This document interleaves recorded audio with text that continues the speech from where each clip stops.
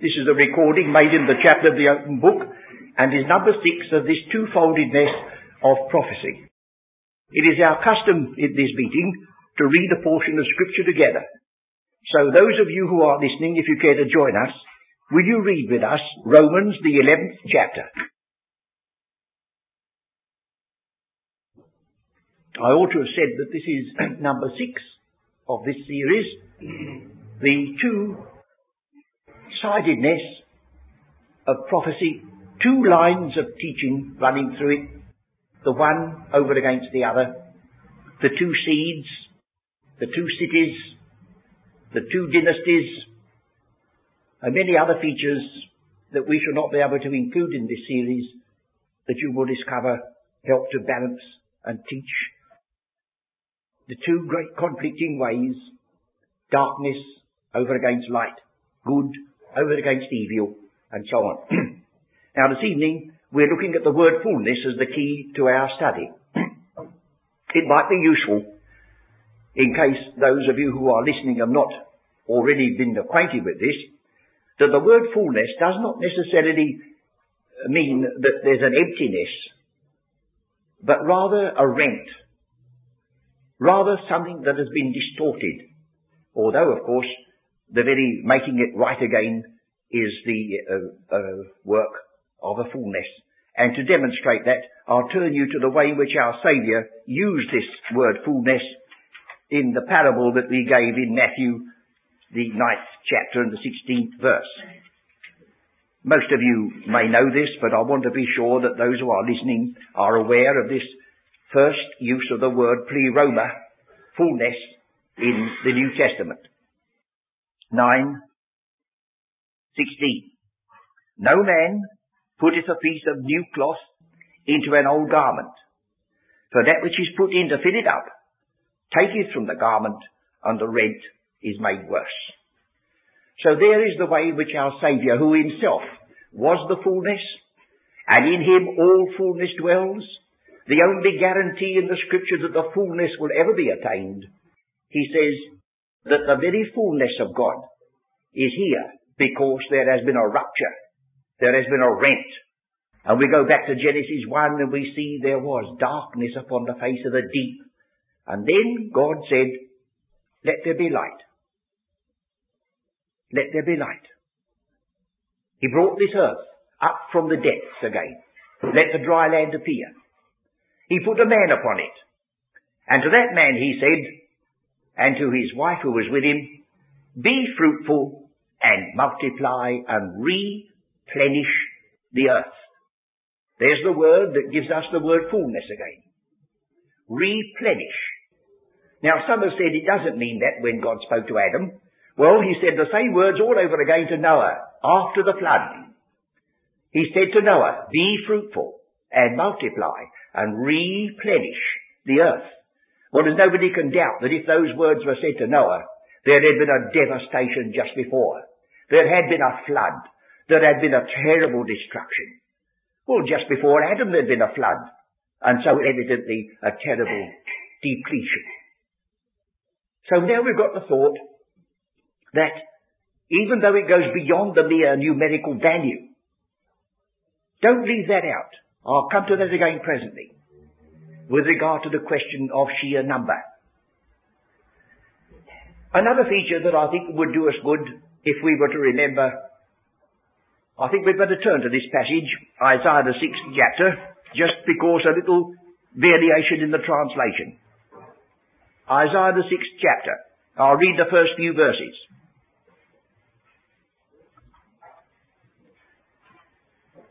In the year that King Uzziah died, I saw also the Lord sitting upon a throne, high and lifted up, and his train filled the temple. Notice that the train filled the temple.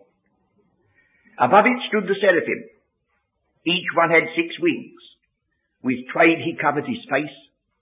With train he covered his feet.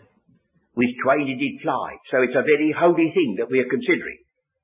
And one cried unto another and said, Holy, holy, holy is the Lord of hosts. The whole earth is full of his glory. Well, that could stand as true, but that isn't what the actual words read. It's the other way round. The glory of the whole earth is his fullness. You see the point?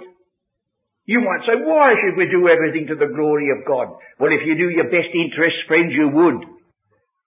Seek ye first the kingdom of God and his righteousness, and all the other things you're fawning over one another to get shall be added unto you, he said. But you see, we think if we'll only look after number one, everything will work out all right in the end. And that's just the evil principle that starts from the Garden of Eden and is still with us. So, remember the Revised Translation of Isaiah 6. These holy ones who saw with different eyes from that you and I have, they said, the glory of the Lord is the fullness of the whole earth. When once God is in his right place, when once Christ is in his right place, all the rest must follow as the night the day. Well, now we come a stage nearer. We shall find that this word fullness is used of the people of Israel particularly, because we're going to see, as we read just now in Romans 11, there is a fullness concerning Israel, and there's a fullness concerning the Gentiles. But I want to lead up to that step by step, so I'll take you back, if you will, to the book of Genesis, 3 references there, where we have this emphasis upon the word fullness, something that fills. The first passage is chapter 28, verse 3.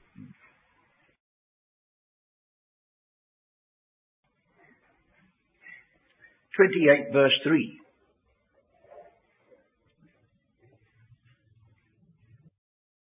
And God Almighty bless thee. God Almighty bless thee. You see who is being blessed? It's Jacob. And Jacob, under the direction of his mother, schemed and plotted and deceived in order to get the blessing of Abraham.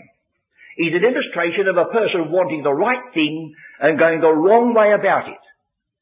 Fancy deceiving your poor old father who was blind in order to get the blessing of Abraham. So he failed. He got a blessing. But if you read the words that Isaac gave him, poor old Jacob had very little of those that he gave him. And he made an enemy of his brother because he cheated him.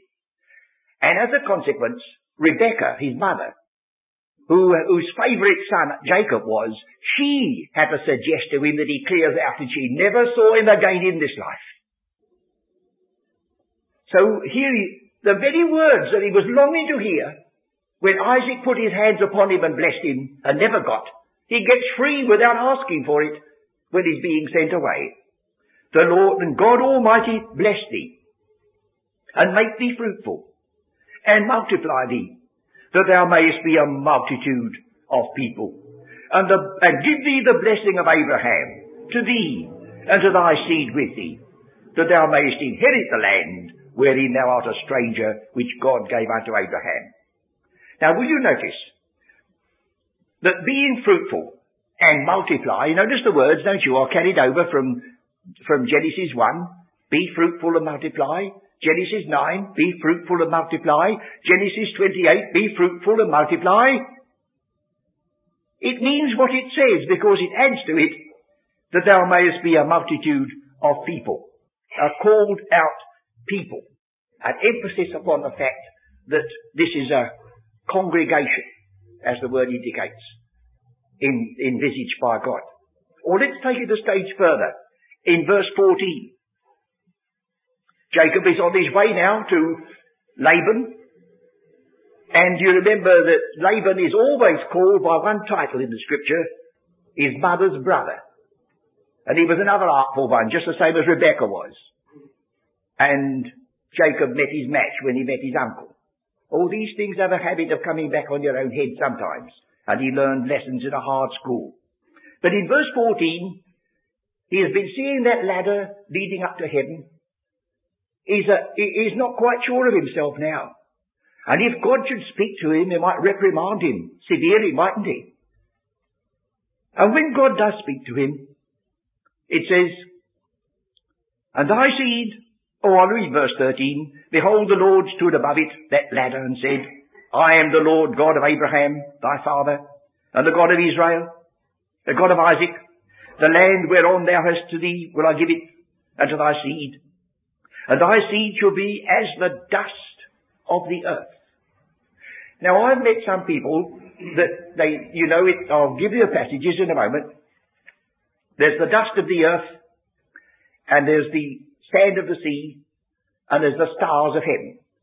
So they say there's a dust seed there on the earth, and there's a star seed there in heaven, and they quietly don't know what to do with the sand seed, so they leave that out.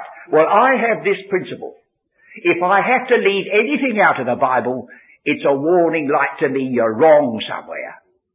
So that there's no idea of a dust seed being to do with that character. The one essential feature about dust, or sand, or stars, it'll beat you to reckon up the number. And you can take your choice which figure you use. If you think of the dust of the earth, if you think of the sand of the sea, if you think of the stars, in number innumerable. That's all it means. So we'll notice again here that it says, and thy seed shall be as the dust of the earth, and thou shalt spread abroad to the west, the east, the north, and to the south, and in thee, and in thy seed shall all the families of the earth be blessed. Now we'll go to 48, chapter 48, verse 4, and we get another almost repetition. 48, verse 4.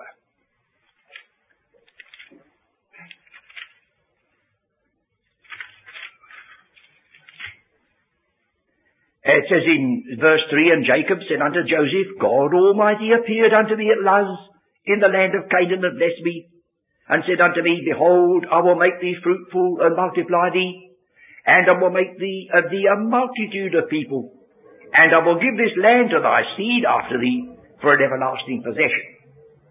So you see, it's being emphasized. Well, now let's come back again and look at these three references to the dust, the stars, and the sand. We'll look at chapter 13, I think we'll get it, of Genesis. Chapter 13,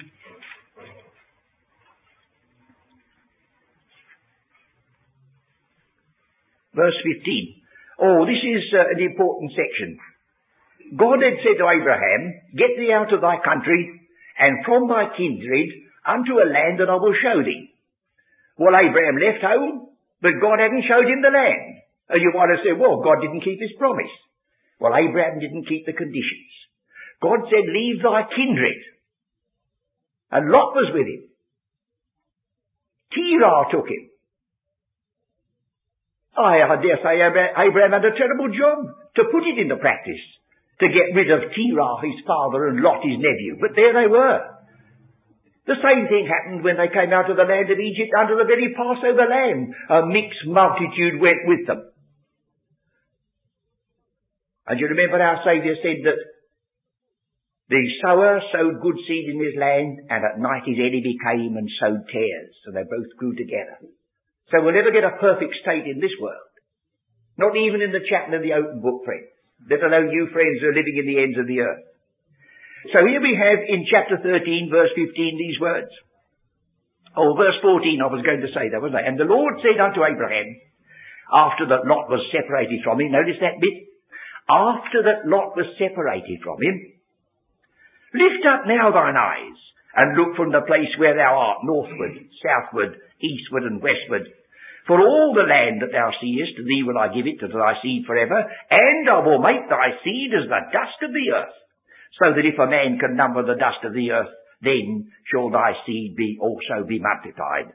Arise, walk through the land in the length of it and in the breadth of it, for I will give it unto thee. Then if you like to get the other passages, as chapter 15, verse 5, Abraham is speaking, God is speaking, and he brought him forth abroad and said, Look now toward heaven, and tell the stars if they'll be able to number them. He said unto him, So shall thy seed be. And he believed in the Lord, and he counted it to him for righteousness. That was, of course, the promise concerning Isaac.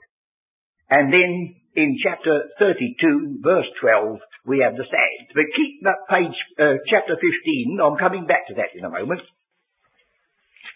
Chapter 32, verse 12. Jacob is here. He's praying. He says in verse 9, O God of my father Abraham, God of my father Isaac, the Lord which saidst unto me, return unto thy country and to thy kindred, and I will deal well with thee. I am not worthy of the least of all the mercies and of all the truth which thou showed unto thy servant. And I have a feeling that nearly everyone who's heard me read those words can say, and you can put my name there. Shall we say them again? I am not worthy of the least of all the mercies and of all the truth which thou hast showed unto thy servant. For with my staff I passed over this Jordan, and now I am become two bands. Deliver me, I pray thee, from the hand of my brother, from the hand of Esau, for I fear him, lest he will come and smite me and the mother with the children. And thou saidest, I will surely do thee good, and make thy seed as the sand of the sea, which cannot be numbered for multitude. So he's still thinking that if his wives are destroyed and he has no family, then that part of the purpose will not be fulfilled. And you see there when he quotes what was said to him at Bethel, he says sand. So I just say to you, I'm not emphasizing this, don't be led away by just superficials. Make sure that they are based quite squarely upon what God has actually said and why. Well, now we're going back to chapter 15, weren't we? I wanted just to draw this attention.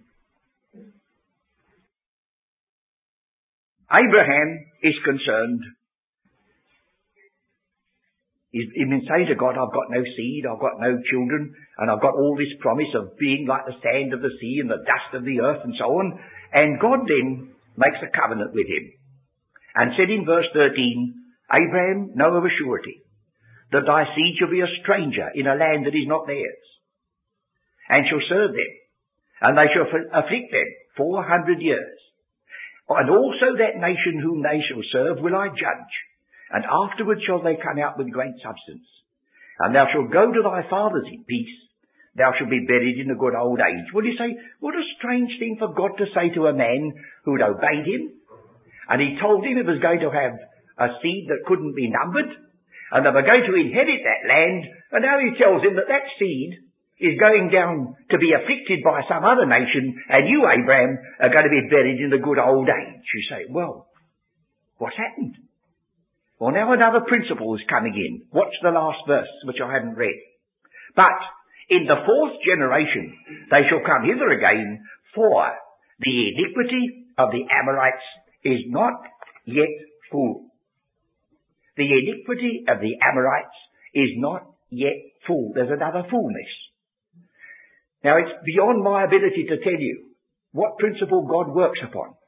But I can sense in the Scripture that he gives even a fool or a wicked person a certain length of rope. You know, we say you give a person enough rope and he'll hang himself. Well, it doesn't say that in the Bible, but it says he takes the wise in their own craftiness. So here's one. The iniquity of the Amorites was not yet full. And so, because the Amorites hadn't reached their fullness of iniquity, Israel had got to suffer in Egypt. Well, it's all over again, friends. Because some other part of God's purpose has been held up or distorted by the evil one, children of God have to mark time and suffer. You'll find that it's obtaining in many ways. Well, now, you'll find, if we will turn to Matthew, the 23rd chapter, there's another reference to this idea that there's some sort of measure or some sort of length or some sort of rope that might be given. Chapter 23 of Matthew. Chapter 23 and verse 32.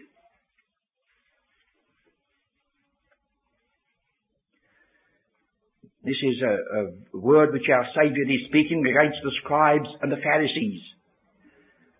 And he calls them a generation of vipers. But in verse 32 he says, fill ye up then the measure of your fathers, ye serpents, ye generation of vipers. How can ye escape the damnation of hell? So here was a part of Israel. As he told them later on in John the 8th chapter, you are of your father the devil. Now Christ would never have used words out of their turn. He's not like you or me sometimes blurt a thing out because we're upset over something. He spoke solemnly. You are the generation of vipers. You are of your father the devil. And the lusts of your father you do. And here he says, fill ye up then the measure of your fathers. So Israel, their fathers, had a measure. And we are told that God, with great patience, waited all the days of their departure in idolatry until there was no remedy. And then the Bible shuts down on those words in the last page of the last chapter of the book of Chronicles in the Old Testament is the last page of the Bible, till there was no remedy. Then the next page is God sends a remedy after all. But Israel, instead of entering into their possessions, they're waiting, they're marking time, they're in their blindness still. But we shall see that that's even been overruled for another fullness to come in. But there's one other passage that I want to take together with this, 1 Thessalonians 2:16. 1 Thessalonians 2:16.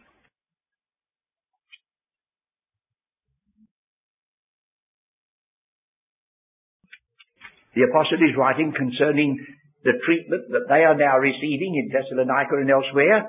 But he says, verse 14, chapter 2, verse 14, for ye, brethren, became followers of the churches of God which in Judea are in Christ Jesus. For ye also have suffered like things of your own countrymen, even as they have of the Jews, who both killed the Lord Jesus and their own prophets, and have persecuted us, and they please not God, and are contrary to all men. Notice the many ands there are. It's got a long name in figures of speech. It means many ands. Many ands. Don't forget them. Don't slip them over. It builds it up. Forbidding us to speak to the Gentiles that they might be saved. Now that's the climax. To fill up their sins always. For wrath is come upon them to the uttermost. They filled up their measure. Fill ye up the measure of your fathers. And they crucified Christ. But they hadn't reached the full measure, had they? For he said, Father, forgive them. And Pentecost came, and Israel had the second opportunity. And now he says, you've reached a climax. And what was the climax? Forbidding us to speak to the Gentiles. That was the last straw. Now those words are the last words, or that word forbidding is the last word of the Acts of the Apostles. No man forbidding him. And that's what the apostle meant. Israel couldn't forbid the apostle Paul to speak to the Gentiles, for they're gone. They were out of it. They had no more voice in the matter. Their eyes were shut. Their ears were closed. Their hearts were hardened, and the salvation of God was sent to the Gentiles. It's the very word used by Peter. How could any man forbid water? What was I that I could forbid or withstand God? So he would have done it, left to himself. This great prejudice, hugging to themselves a blessing, when God said to Abraham, that in thee shall all families of the earth be blessed. You know, even those who believe the truth of the mystery can so hug it to themselves that they get like someone once said to me years ago. He says, I suppose sometimes you've sung that hymn, a little garden walled around, sacred and peculiar ground, but don't put broken glass on the top. You see, we believe it's a secret thing, we believe it's an elective thing, but God has put into our mouths the words of the apostle to make all men see what is the dispensation of the mystery, if only they will let us. Not that we can open the door, or we can push them in, or we can keep them out. So this people failed, because they failed of the purpose for which they were saved. So there we have lengths of rope, as it were.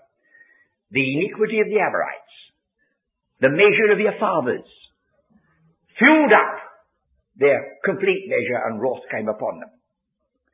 Well, now, another feature that I want to canvass, and do that perhaps quickly now, is, I've said earlier, that there is some thought about, in this calling of Israel, a promise that they were going to be beyond number.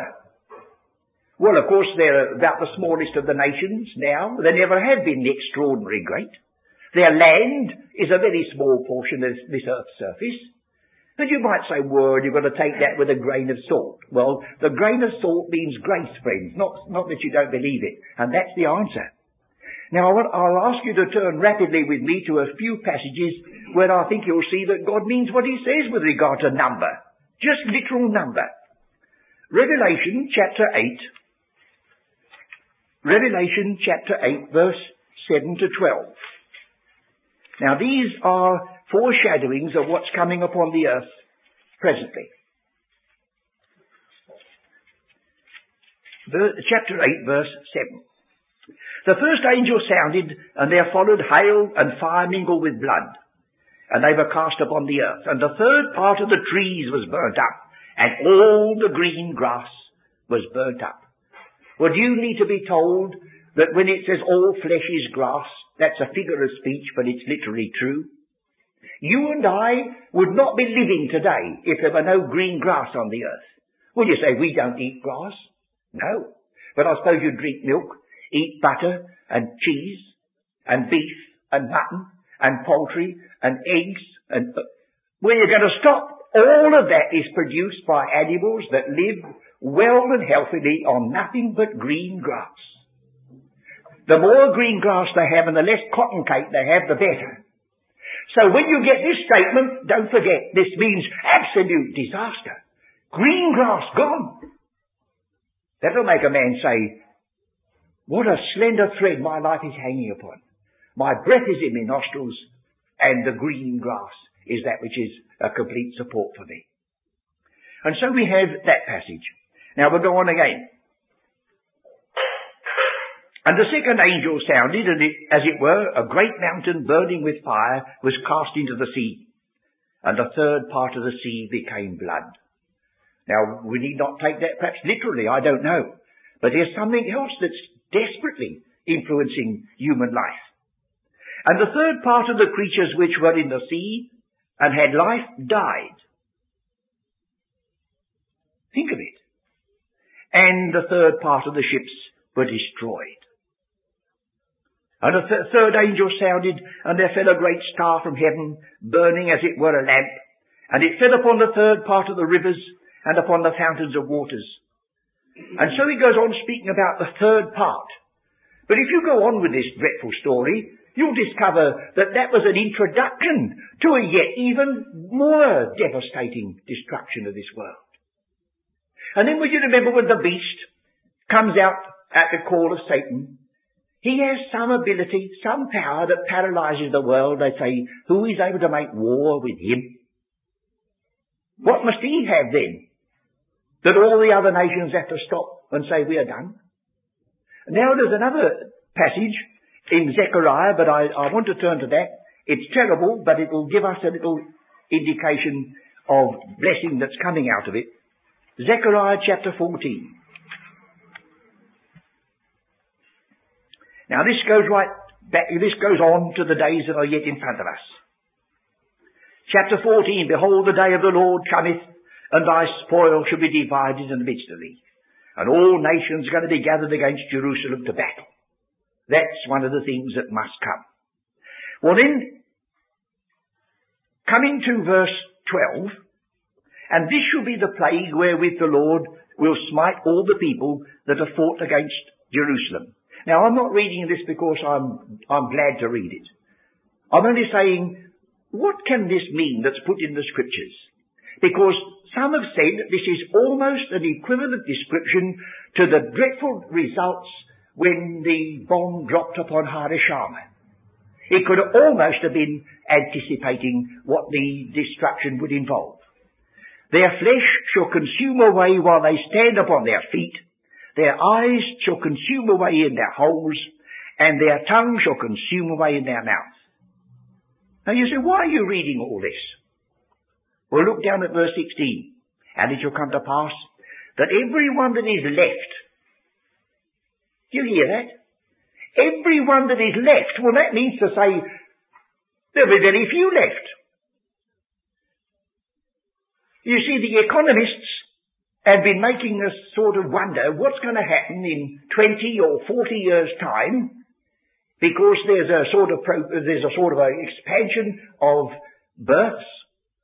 There's going to be so many more million born next year, and so it goes on. There won't be enough food for all the world. There won't be enough for people to stand. Oh, you see. This is what's coming. There's going to be such a decimation. And the people that are going to fill this earth, instead of being a little remnant in it, is this people, the descendants of Abraham, Isaac and Jacob. They are going to blossom and bud and fill the earth. And the Gentiles are going to be then the outsiders. And we'll read it a bit further. And it shall come to pass that every one that is left of all the nations which came against Jerusalem shall even go up from year to year to worship the King, the Lord of hosts, and to keep the Feast of Tabernacles. Why keep the Feast of Tabernacles?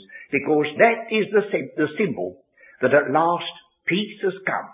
They shall dwell every man under his own vine and under his own fig tree, and none shall make them afraid. Now, I don't read that in the newspapers, but that's in this newspaper that God has given us. That he's got a plan, and he had it from the beginning. And when that evil seed is gone, and any amount of it's in the earth today, then the earth is going to be inhabited by these people that for the time being are in their blindness, and the Feast of Tabernacles will be the symbol. Well, now I think it's time, because our time is not unlimited, to turn our attention to this chapter that we had before us in the Epistle to the Romans.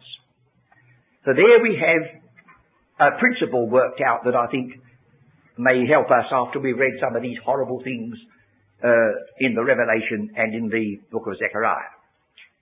You will notice the structure that I've given you on this chart goes right back to Romans the 9th chapter, verse 30. You can see I've scribbled in the one to save me face because I've forgotten to put it in. But it is there. That's Romans the 9th chapter, verse 30. So will you look at it? What shall we say then?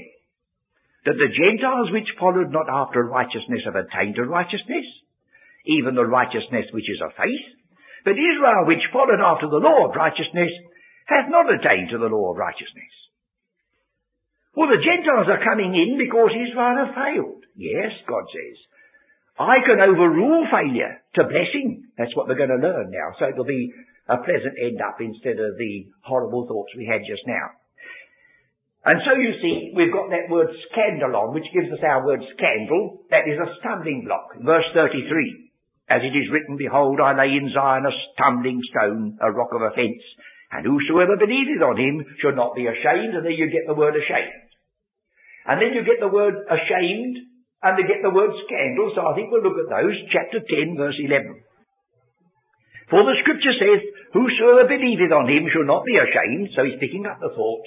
And then in chapter 11, 9 and 10, we have the scandal again.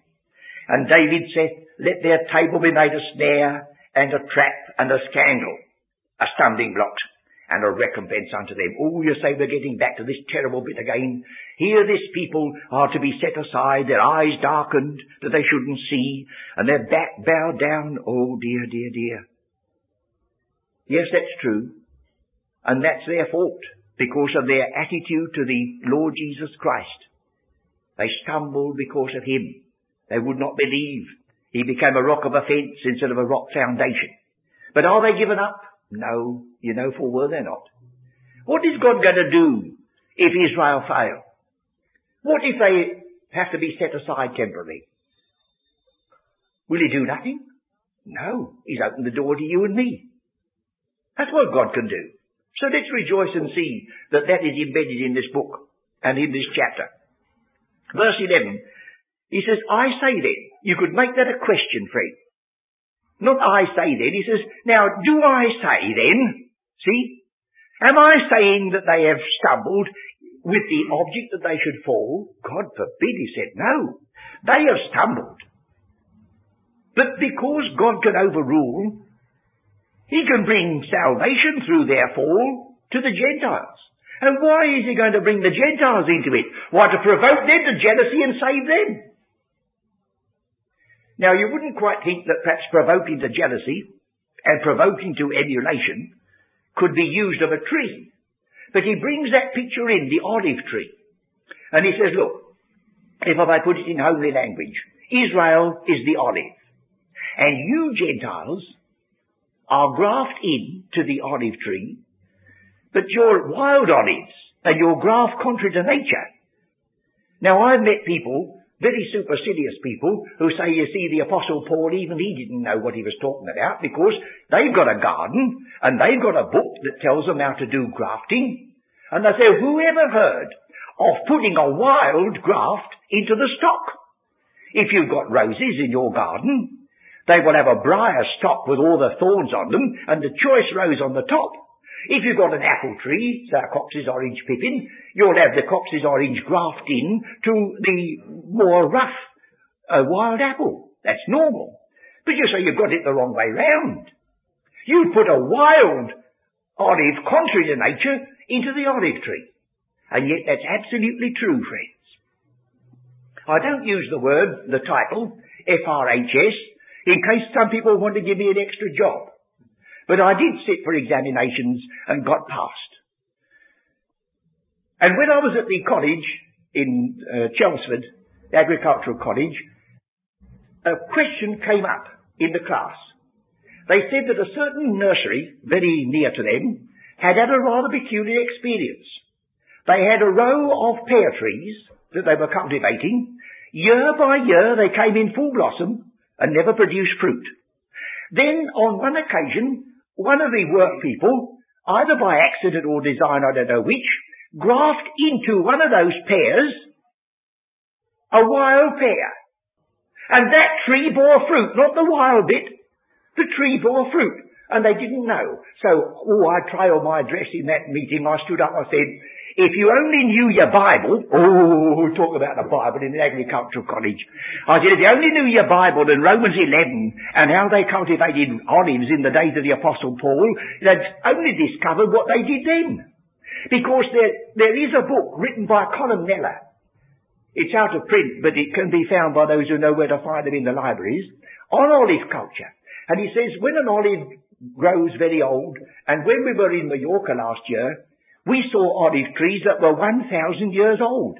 And they looked like nightmares. The way in which they were distorted and grown, they're still bearing fruit. But he says, at last, there comes a moment when they cease to bear fruit. When if you will put into that olive, a wild olive, it will provoke to jealousy, provoke to emulation the olive tree, and it'll start bearing all over again. He said, Gentiles, it's not your turn yet.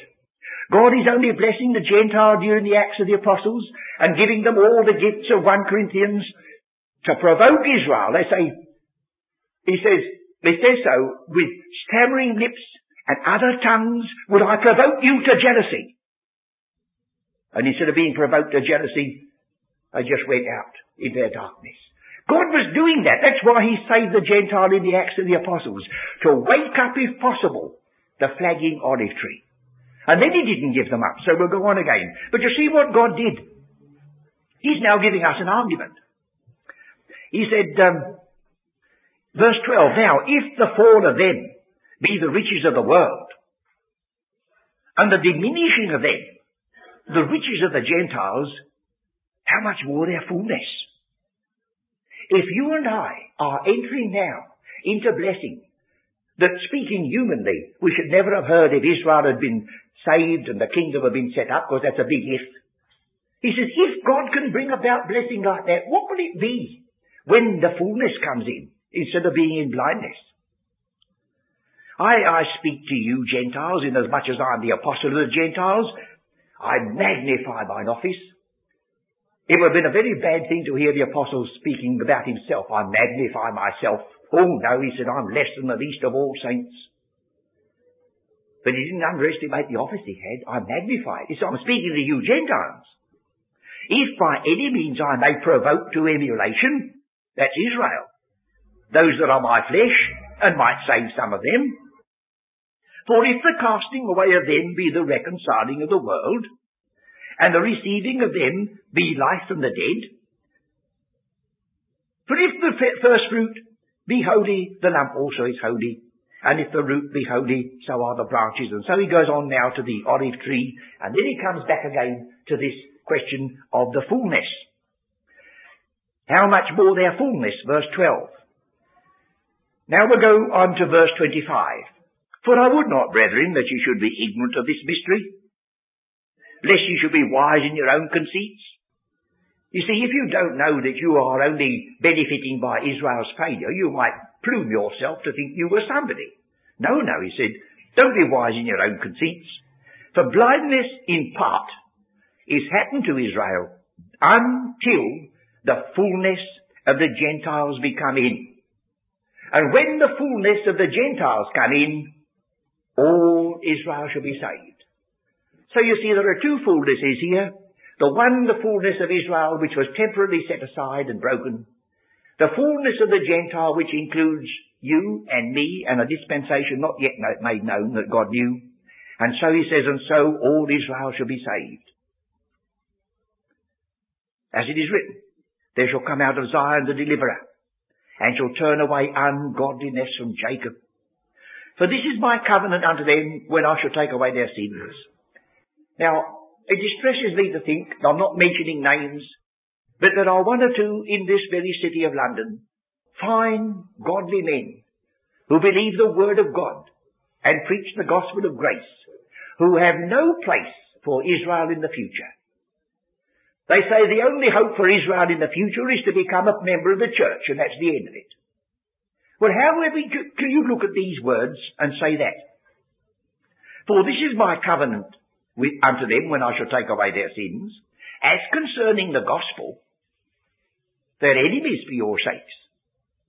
So far as the gospel is concerned, they're out of it. So you can't say they're members of a church. As concerning the gospel, they're enemies for your sakes. But as touching the election, they are beloved for the Father's sakes. For the gifts and calling of God are without a change of mind.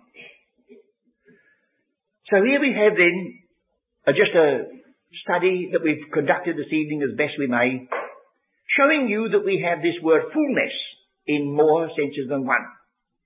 I suppose I ought to go on now and refer, as I must in concluding, there is another phase of Gentile blessing. When Israel were completely set aside at Acts 28 and went out into their blindness, then the apostle said the salvation of God is sent to the Gentiles. Now that's the ministry that we rejoice in today. The calling out of the church, which is the body of Christ, and its title is the fullness of him that filleth all in all. And he is going to, in the fullness of seasons, gather together in one all things, whether they're Jew or Gentile, heaven and earth, in him. And in him dwells all the fullness of the Godhead bodily. Now that's been taken as a proof text concerning the deity of Christ. But I think it's a mistake. Not that I believe the deity of Christ is a mistake, but we don't want to take texts to bolster up a truth. Because if the church is the fullness of him that filleth all in all, you're encroaching very much on deity there, if that's the case. But no. He emptied himself, Philippians 2. Emptied himself. Our version says made of no reputation. And stooped as low as it's possible to stoop in this life. Wherefore God highly exalted him. And because he was utterly emptied like that, he could be utterly filled like that. And there's a fullness in Christ for the church which is the body, the church of the present dispensation. There's the fullness in Christ for the fullness of the Gentiles to come in. There's a fullness in Christ for Israel's fullness, and where Abraham failed, and where Isaac failed, and where Jacob failed, and where Noah failed, and where Adam failed, when God said, be fruitful and multiply and replenish, fill, this one will, in a sense that they could never do. Well, that's as far as I think we'll go this evening.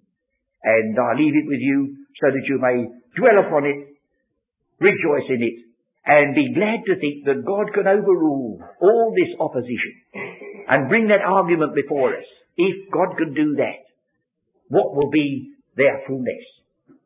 Now, the whole section in Romans 9, 10 and 11 begins with sorrow. Sorrow. I have great sorrow in my heart for Israel. It ends in song. You remember? It ends in a doxology, all the depths. And I was noticing Nebuchadnezzar's start. It starts with a dulcimer. And it ends with dust. That's a play with words, perhaps, but then I'll put those down just to jog the memory.